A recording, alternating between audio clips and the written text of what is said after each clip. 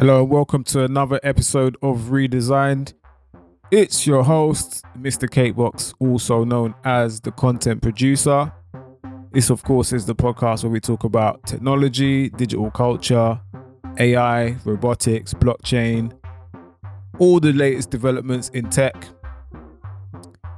Don't forget, if you are new to the show, it's all about hitting that like button, introduce yourself, jump in the comment section.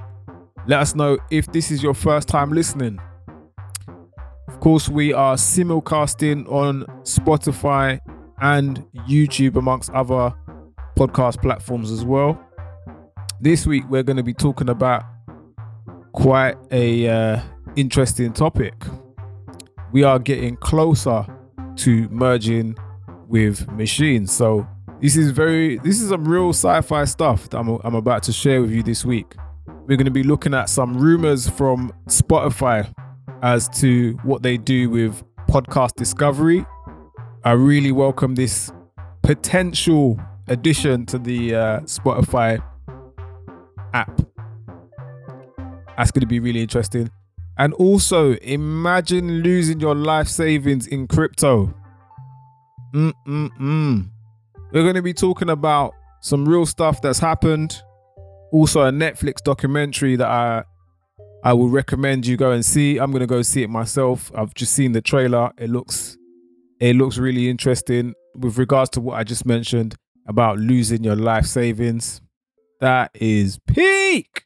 Listen, we're going to be covering all of that and more after the intro. Cryptocurrency, artificial intelligence, Web 3.0, consumer electronics, social media, the metaverse, biotechnology, autonomous vehicles, the Internet of Things, virtual reality, augmented reality, CRISPR, space travel, digital media, next generation gaming, e-commerce, robotics, climate change, carbon neutral, engineering, wearable technology, digital health.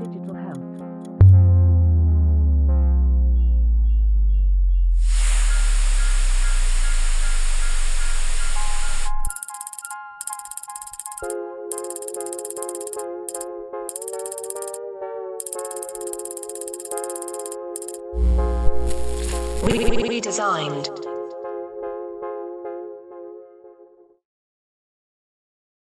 Hello, welcome back to the Redesign podcast. It's Mr. Cakebox, the content producer.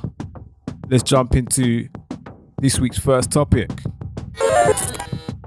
So I couldn't work out whether this was an April Fool's joke or not, an early April Fool's joke. Lakeside Shopping Centre in Essex here in the UK, in case you are listening outside of the UK, it's one of our shopping malls near London, quite a popular one. They are introducing mobile phone lanes. What the hell is going on? Is this a joke? It says here, picture this, you're walking through Lakeside with a macchiato, extra hot and totally engrossed in a TikTok duet when an inconsiderate shopper gets in your way. Annoying, right? Help is on the way, TikTokers and Instagramettes. Lakeside Shopping Centre introducing mobile phone lanes to let mobile phone hoggers seamlessly enjoy their phones head down and carefree by introducing a dedicated mobile lane. What in the blue hell is going on here? I hope this is a joke, and something tells me that this isn't a joke because I've seen some articles from a few years back where they've introduced mobile phone lanes or slow lanes in other shopping centres.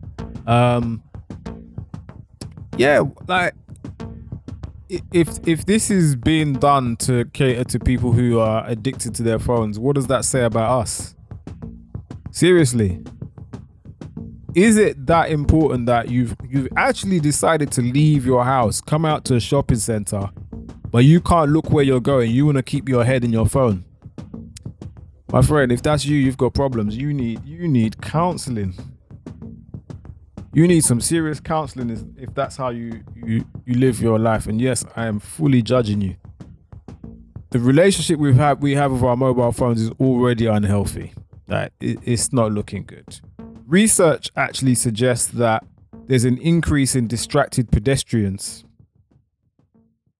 walking into one another because they're distracted by their mobile phones, with as much as 75% of respondents in a survey here in the UK admitted to that being a problem for them. So 3 in 4 people admit to having a problem of walking into other people while being on their phone.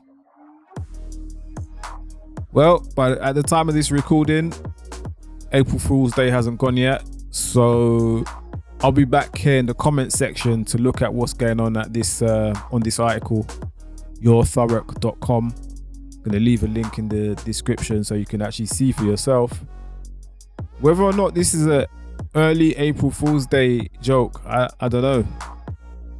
I mean, I hope it is, because it just looks crazy. A mobile lane, come on, man. It says here they're excited to launch on April 1st. I'm really hoping this energy price cap increase is a joke, since that's happening on April 1st. I'm really hoping about that. This is crazy.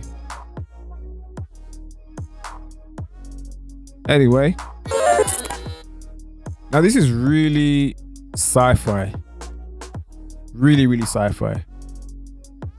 There's a company called Mojo Vision, and currently they're trying to bring the first AR contact lenses to market. So if you don't know what AR means, AR is augmented reality. If you've ever been on TikTok and used filters or Snapchat where visual elements are placed on real world elements on the screen, just overlaying your what you can see with digitally created visual assets. That's what AR is, augmented reality. This company is trying to bring contact lenses to the marketplace where you can actually see information of what's going on around you. The idea is that they're gonna target the sports market first. So like if you're an athlete and you need to check maybe your heart rate or how many kilometers or how many meters you've got left on your lap, whichever.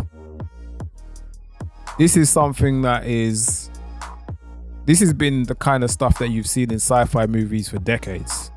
Like actually seeing real live statistics of what is going on around you, air temperature, humidity, temperature, even your own blood sugar levels.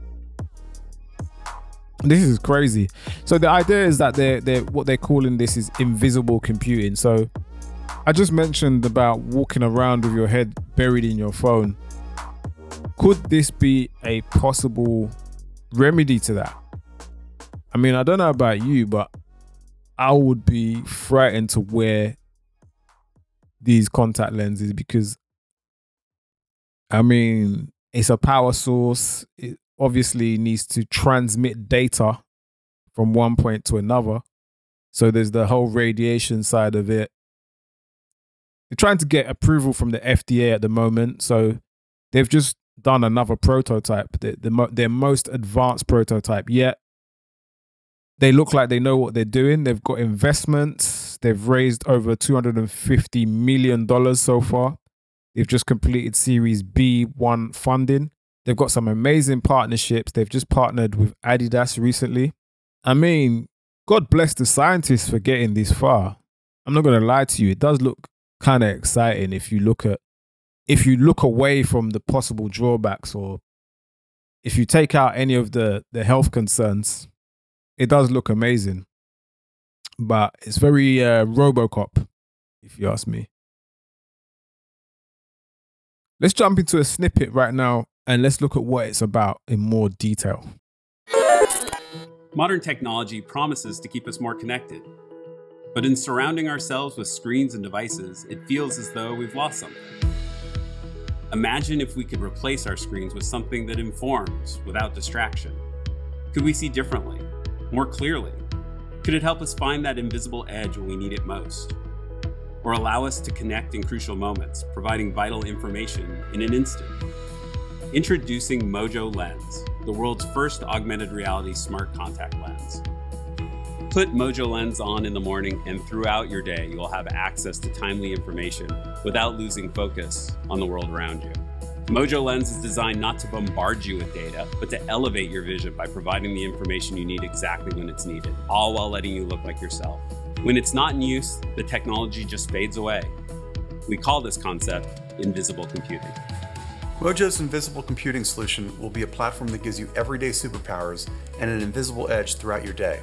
But before it does any of that, it first has to be a great contact lens that improves your natural vision even when it's off. Mojo Lens built-in display will give you augmented reality wherever you look.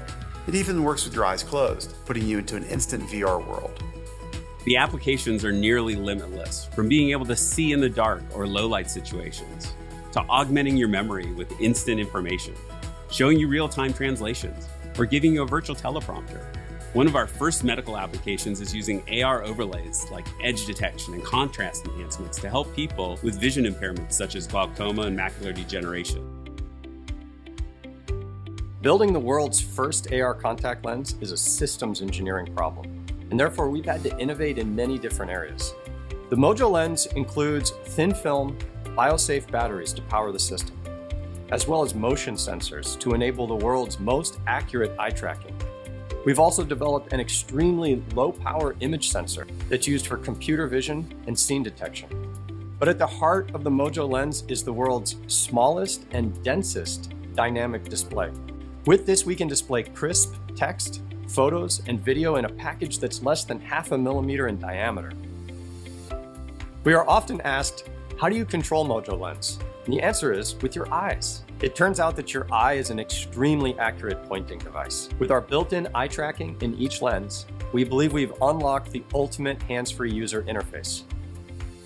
I like to say, if it doesn't break the laws of physics, then it's possible. And proving that something like Mojo Lens is possible motivates us each and every day to invent the future. Ultimately, we believe that we can help people achieve their potential without sacrificing their humanity.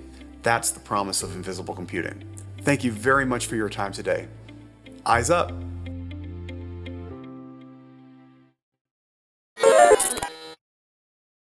Let me know what you think in the comment section. If this gets a general release, if this becomes mainstream, are you buying? Are you going to be wearing the AR contact lenses? It's very interesting that we haven't even got AR glasses yet. That's not mainstream. That's not on the market yet. Of course, you've got things like the HoloLens, but that's really cost prohibitive right now. It's not for the average person. We haven't yet got a pair of AR glasses that are mainstream. Not as we need it to get to a place where they're everywhere, kind of like AirPods.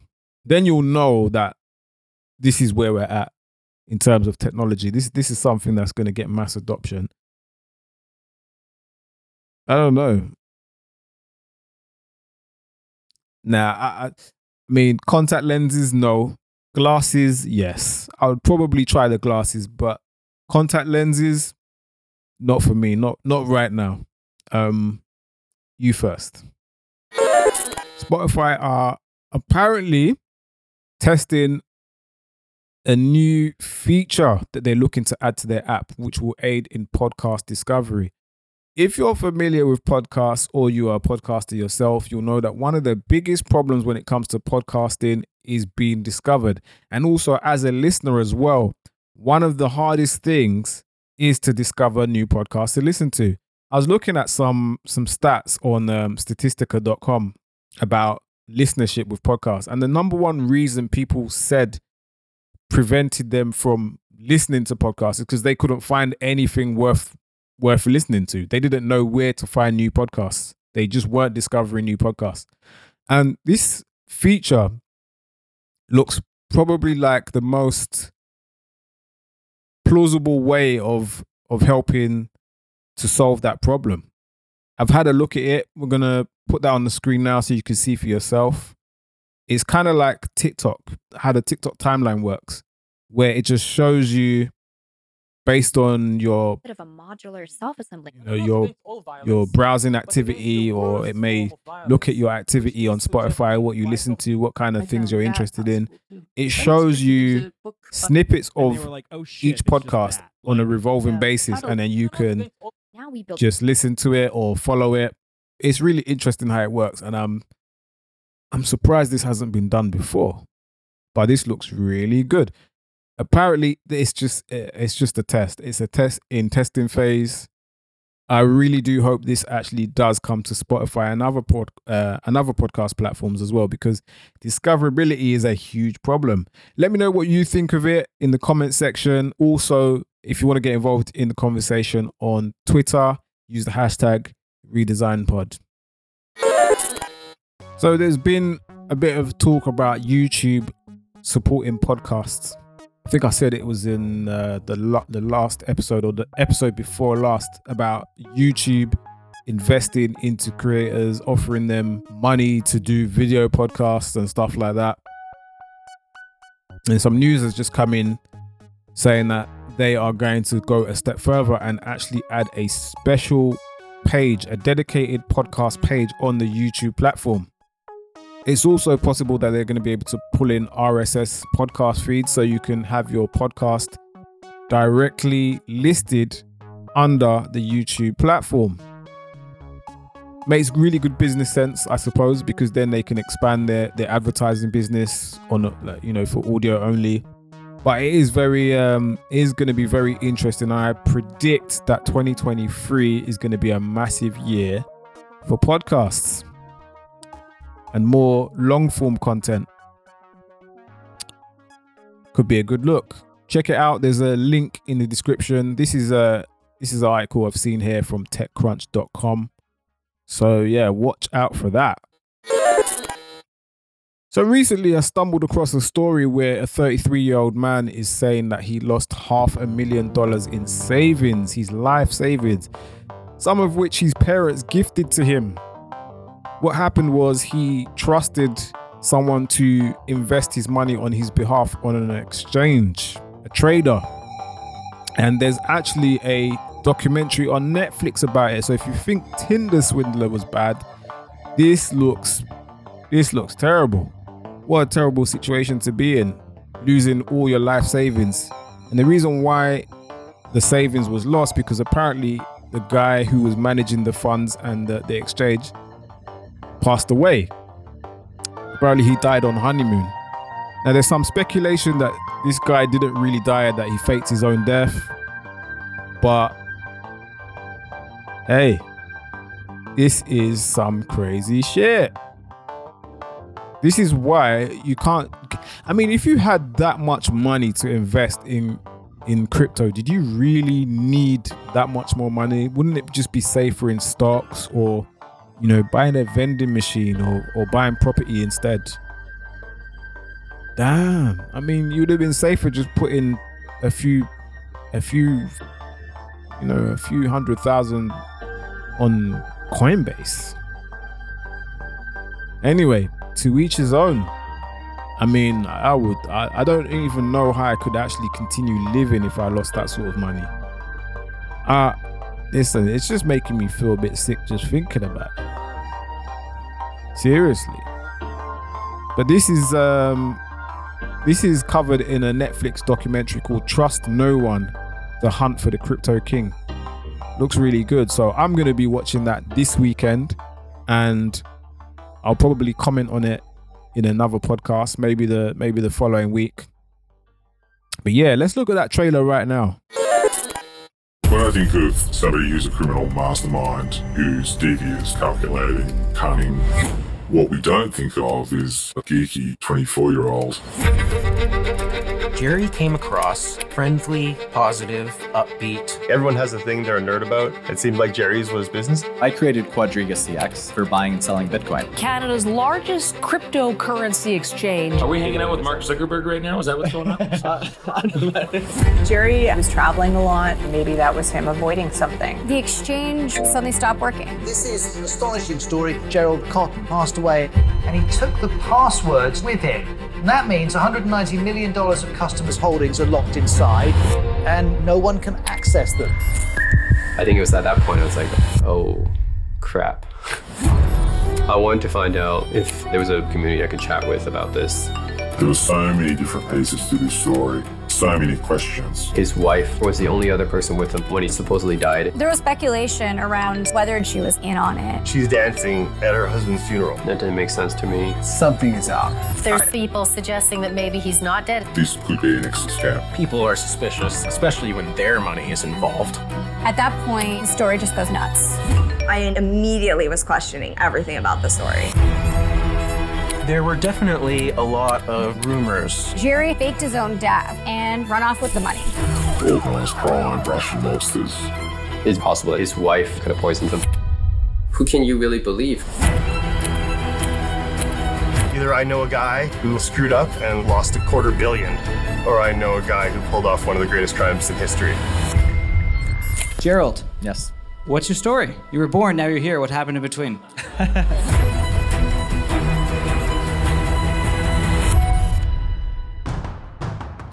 So there you have it. What do you think?